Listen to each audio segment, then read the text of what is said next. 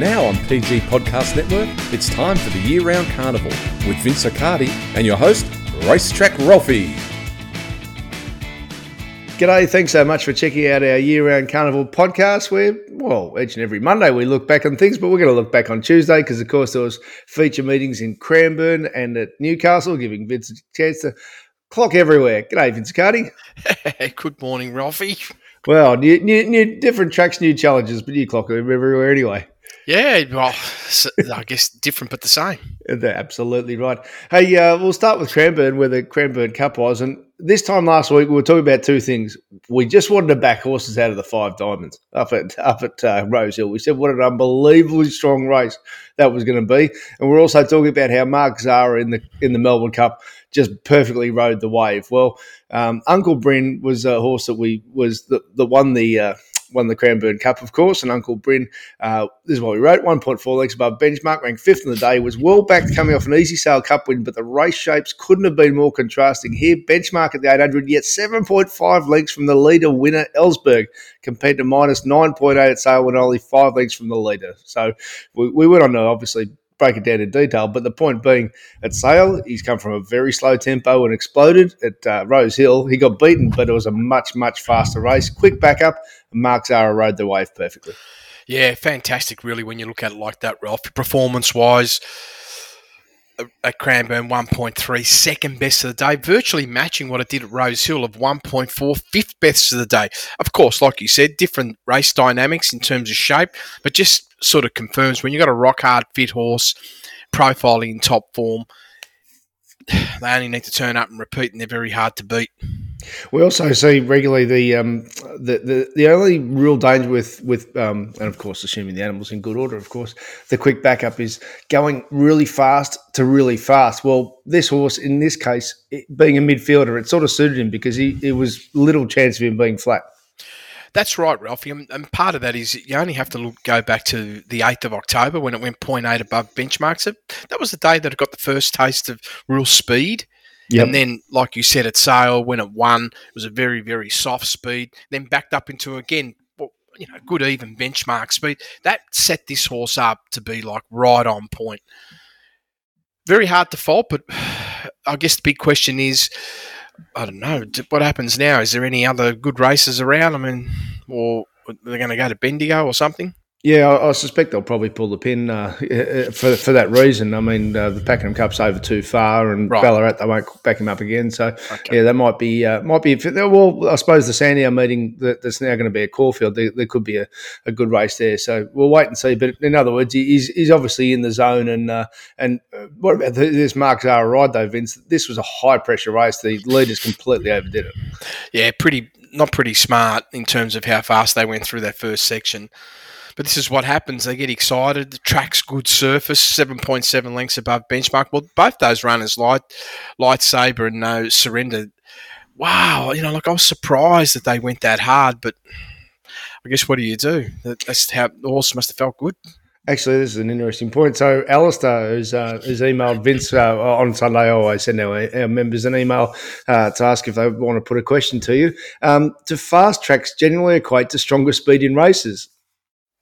Well, the velocity of the ground just allows them to naturally roll at a quicker tempo, just naturally. Yep. It doesn't always equate to fast speed. Like, example, this race here, to go plus 7.7. Okay, if we look just purely at the track speed probably, if you look at the average for the day, the daily track average is saying 2 lengths, 2.17. So that accounted for a couple of lengths. The rest is intent. Yep. So overdoing it on top of a good track. Yeah. Horses want to roll and run fast. So you talked about Uncle Bryn having a good platform. I reckon Vicinari didn't have a good platform for that type of speed, but he has gone this fast before when he was just beaten by Tuvalu in the winter final. Well, how good's that form held up through the spring with Tuvalu winning at Toorak and then running a second in the big mile to Alligator Blood. I reckon now he's got that platform. He needed that fast speed because he wasn't ready for it on Saturday. Well, really, the fast-paced horses, that was the only other runner that was still there. So probably unlucky that it got that sort of race shape, Ralphie, off 2 runs. I'll ask you about a couple more from Cranbourne before we have a look at Newcastle. Garza Blanca in race 4 Well, it just crushed the opposition. Now, Greece was short favourite. Yeah, it had a bit of traffic, but Casablanca was very good at, was it Murtoa, or 2 starts earlier, and then just didn't turn up on the soft ground at Caulfield. It looked good to the eye. What did the clock say there's a horse to follow? Well, overall performance, pretty solid for this type of horse, Ralphie. It's only a lightly raced horse, 0.3 above, 4th best of the day, just sort of reiterating that you had to perform at a good level to be able to break benchmark.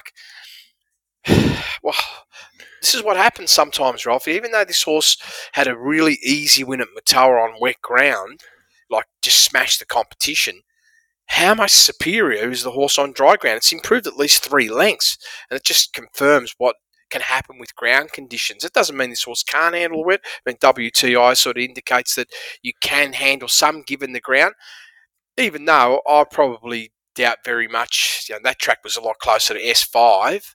Is it Murtoa? Yeah. Right. Whereas so at Caulfield, it was genuinely wet. Yeah, very wet, and you can see the WTI not very good. Right. And I'll just finish with another one that looked super. The eye was Jigsaw in the sprint. It's come to play, and I kept on thinking, Vince, this horse on debut, it beat Artorias at Geelong. It was a really fast race. We were tracking the 2-year-olds at the time, and then for a while you thought, well, maybe he's like what most horses. They don't improve on their first prep. Well, this time it says he has. Yeah, well, this one surprised me a little bit in one sense, Ralph. I mean, 2.5 above benchmark, best of the day, and then you have a look at the way the race shape was. This was like all merit to this horse. First section, 0.2 above benchmark. That's a good speed for 1,000 metres. I just love the mid race move between the 8 and the 400 was really solid. 5.2 lengths above. Overall, last 400 was above benchmark, but there's the deterioration. Just over the last 200, Ralphie, 0.7 below, lost around 2.7 lengths of velocity late. That sort of indicates that not only did the horse use a lot of energy through the first 2 sections, but it sort of gives you the indication that perhaps this horse is going to improve further. And the mid-race is an important part, Vince, that you've mentioned there with Ethan Brown's ride. I mean, if someone said to you before a race, well, this horse is going to win a 1,000-metre race with just the 29th best last 200 a day, you'd think they were crazy. But that's what happens if you use a horse's speed at the right part of a race. Oh, for sure. I have no doubt. And as long as they don't have a quick backup here, Ralphie, they've got a horse that's come back, a much stronger runner. I mean, look, I don't know if the horse is going to be able to advance on the 2.5, but what I do know is there's a big chance that within the next 2 starts, this horse is going to repeat that performance. And at this time of year, that's probably going to be a win again. Yeah, and up over more distance, and the horse will be able to relax a little bit more. And what it does have, it has this capability of a really strong 400-metre sprint. We didn't see it in the last 400 here, but we definitely seen it between the 8 and the 4. So all in all, I mean, there was predicted rain. It missed the track. I thought Cranbourne played perfectly. Sensational. Yeah. Absolutely. Long may this continue right through the summer. we want the Weather Bureau to predict rain every week and it just not hit. Yeah, exactly. That'd be perfect. All right. Speaking of a track out wide getting its big day, it was Newcastle. It was a big prize money day. How did Newcastle play, Vince? Yes. Wow. It's a quirky track.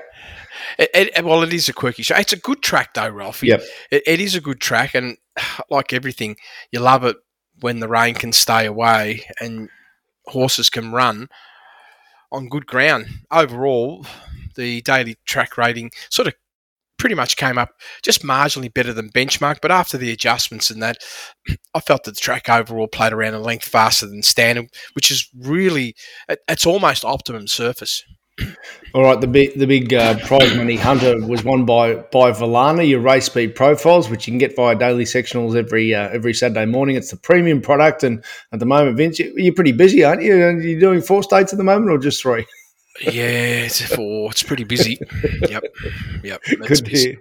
Yep. All right. Well, Valana on your race speed profiles, which you had on top, drops back here to 1,300 on the back of his 25th best of the day, 0.5 above benchmark performance when finishing 8th in the Golden Eagle. That performance was certainly a pass mark and big claims to be made, though. Each of his 2 runs this prep that he's right at the peak of his powers with the expectation he'll press to his historical PB of 1.6 lengths above benchmark here. So, in other words, trainer's intent, set for the race, and he delivered. What did he deliver on the day in winning? Yeah, overall beautiful performance, Ralphie. 2.5 above, best of the day. That's a new PB for the horse as well. Not by a lot, by about 3/4 of a length, but that's great to see. Given last campaign it peaked at 1.7, I had an expectation this horse could run at least to that figure.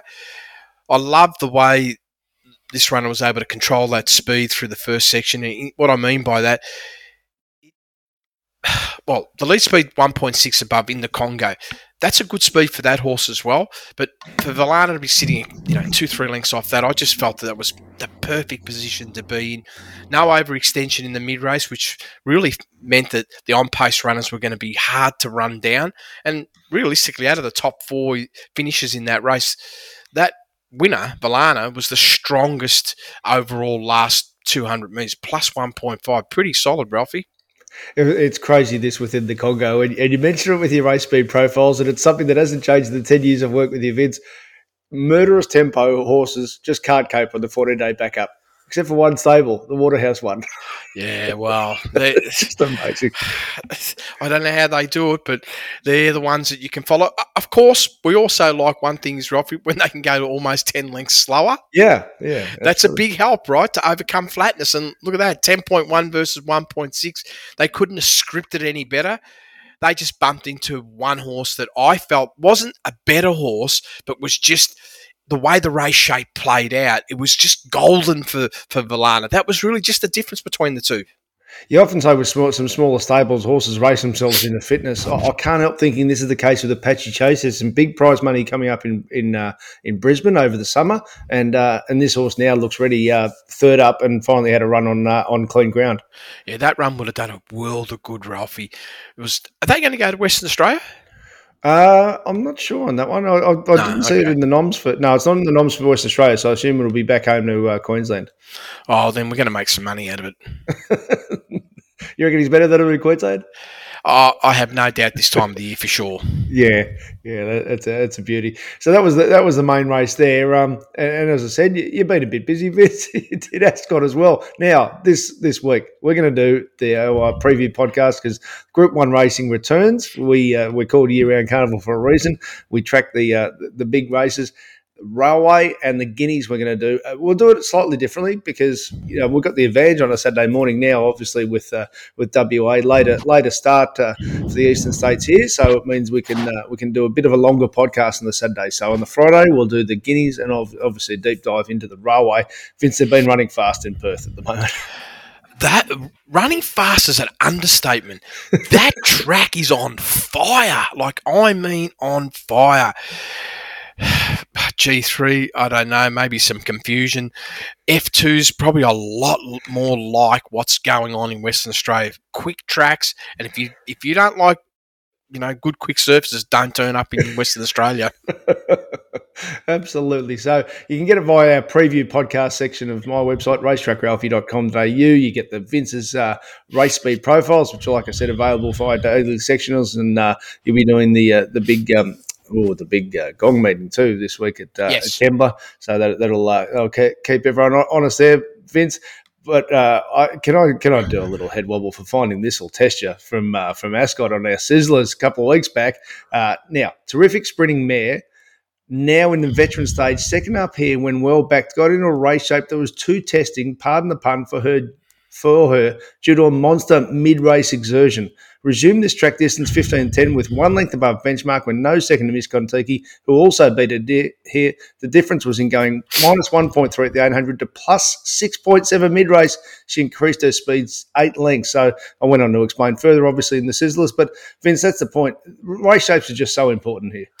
They really are. And you're not wrong about Ralphie, about the way you identified in the Sizzlers. It was just the first up run was a great indicator, going +1, top 10. Even the second up run was still sound, given the circumstances and the high pressure of the race shape. The big question was just going to be, how is this horse going to back up 14 days? Is it possible the horse could be flat, yes or no? That was really the big key.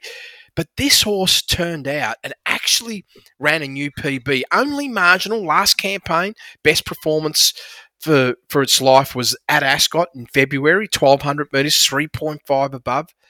Best of the day. Here it is, 3.8. And that just confirms another thing, Rolf, about these mares when they're not overtaxed.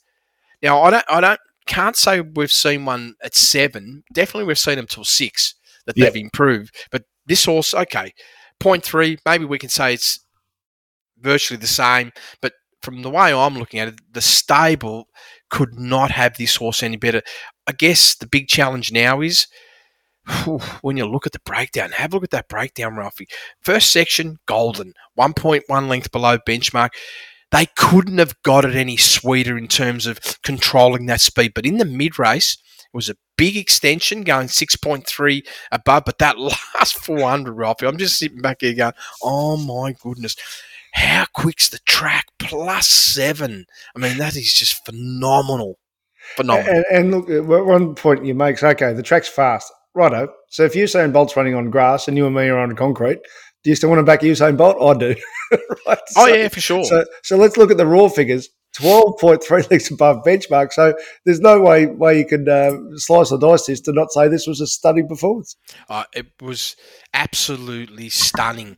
And the horse, the way it did it looked ridiculously easy for it too. I mean, Red Cam Man, I heard the trainer just before they sort of jumped about how keen and confident. He was spot on in his assumption and the way he felt the horse was going. He had a high expectation that the horse was going to run or was going to be hard to beat or definitely was going to be in the finish. So just the downside was bumped in a horse who just had that superior last 400 metres. And it was just that giving away that couple of lengths of breathing space, Ralphie. That's all it was, being in the golden position at the 800 metre mark. That's all it is, tagging the lead speed 3 lengths versus 1 length. That's the difference. My goodness, talking about the raw times here, I'm just going to give the raw sectionals and then you can tell me via the benchmark. Miss Kontiki, was this a run? 43.48 last 800, last 200, it's broken 11 seconds. Ralphie, that's one of the best runs I've seen in Western Australia for quite some time. Look, I don't understand. Maybe was this a race that they're targeting? It's not a race. I don't know about those things, Ralphie, but what I do know is out the back, in absolutely no chance, the way this horse finished was unbelievable. Seeing's believing. Just go back and watch it. You know, of course, this is what I'm saying, Ralphie. 5.5 lengths below benchmark. I would say realistically 2 lengths too far back. Had you been 2 lengths closer, the horse probably wins. That's the 1200 winner bottom in 2 weeks' time, Vince. Well, I'll tell you now, they don't need to do any more work with this horse. Righto. There's a little bit of a lead there. So what else do we want to ask you? I want to ask you from Don. Now, Don's asked a question about, mate, can you explain to an old fella, how do you work out a mid-race squeeze? Firstly, it's under my understanding it's worked from the raw figures between the 800 and 400. So, yes, correct in that point. Say the figures of the winners are 44.68 and 22.28, respectively, at the 800 to 400. The difference between them is 22.38. What do I use with a figure to work out? It's very good, average below. Hope you get my gist, but I hear you and Vince Accardi talk of mid-race squeeze being enormous. I say to myself, I wish I could assess it like that. Week in, week out, I do the form in South Australia. So, Vince, I'll give it a go, and you tell me how close I was, right? Yep. So, I say the best analogy you can use with a mid-race squeeze is you use much more petrol on a freeway if you're changing lanes from behind a truck going 80 Ks to then have to go to 110 than if you're already going from 105 to 110. Isn't it? So you've got to measure that if you're going slowly to go fast, then already cruising at a good speed.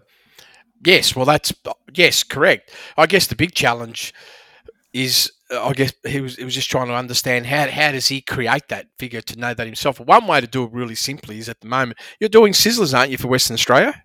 No, I am for Western Australia, but he's Western Australia. But yeah, we do them everywhere. Yeah. So at the moment you're doing it. So what do you charge for the service? Well, it's $80 for the 6 weeks. For the 6, well, that's probably a top investment for the next 6 weeks. Right. Well, as we honestly, it is. Yeah. Because it's $55. We sell the data for $55 for the meeting. And the reason why I'm only suggesting it, why it's a top investment, because I get it. When you're wanting to learn how to utilize this type of methodology and how can you do it into the future, well, one of the best ways to do it is if you can get your hands on the actual data and study it over the next 5 to 6 weeks where you've got the brilliant racing, then you're going to have a better understanding about how you can apply it using what you just said, Ralphie, as part of the process of understanding, okay, how do you at least benchmark lead speed to therefore give you the highs and lows? Like everything, you can go to the Western Australian website and get the raw sectionals. Then go download a whole bunch of it, and you can start creating a part-time, and it'll give you some insights. Of course, it's not going to be as dynamic as this tool, because this is a tool that we've been using for a long time, has a lot of algorithms, Ralphie, but it's a great way to do it. And for $80, it's like a gift. Seriously. Yeah, well, paid for itself with Lead Trade on Saturday. I was going to say, that's not even including the comments you put. I mean, I don't know anybody that writes more than you, Ralphie, on the planet. Seriously, I don't. Well, hopefully it's the right info. We're very passionate about what we do, Vince, and that's when we get good customers like Don, who's a member, of course. We really appreciate that, and and when Elite Street does the right thing by us, we're even happier. Well, this is good. I'm glad you brought up Elite Street. And this is, again, the seeing is believing. They were both out the back, both these runners. Sorry, I'm referring to Elite Street last year where we identified him in the winter bottom. But tell us about his run. Yeah, it's hard not to feel that Miss Kentucky's run was better, Ralphie. It's just hard not to see it any other way. I guess the big question is now, who's going to come on more from the run, and where are you in your campaign? Well, I'm sure we're going to break it down in a lot more details in the coming couple of weeks. But I just felt that when I looked at these two runners right now, at this point in time, who looks the far superior runner? This is without doing a deep dive. It's definitely Miss Kentucky. Like, to give it 3 lengths head start and finish so much superior in the end. Just have a look at that closing last 200, almost 2 lengths faster, Ralphie. Yeah, it's pretty serious speed, isn't it? So we'll break all that down in Sizzlers. In the meantime, this Friday, we're going to have a chat and preview the Railway and the Guineas. On Saturday morning, we'll do a longer podcast, as I said, because we've got that time on our sleeve. And next Monday, we'll break it all down on Year Round Carnival.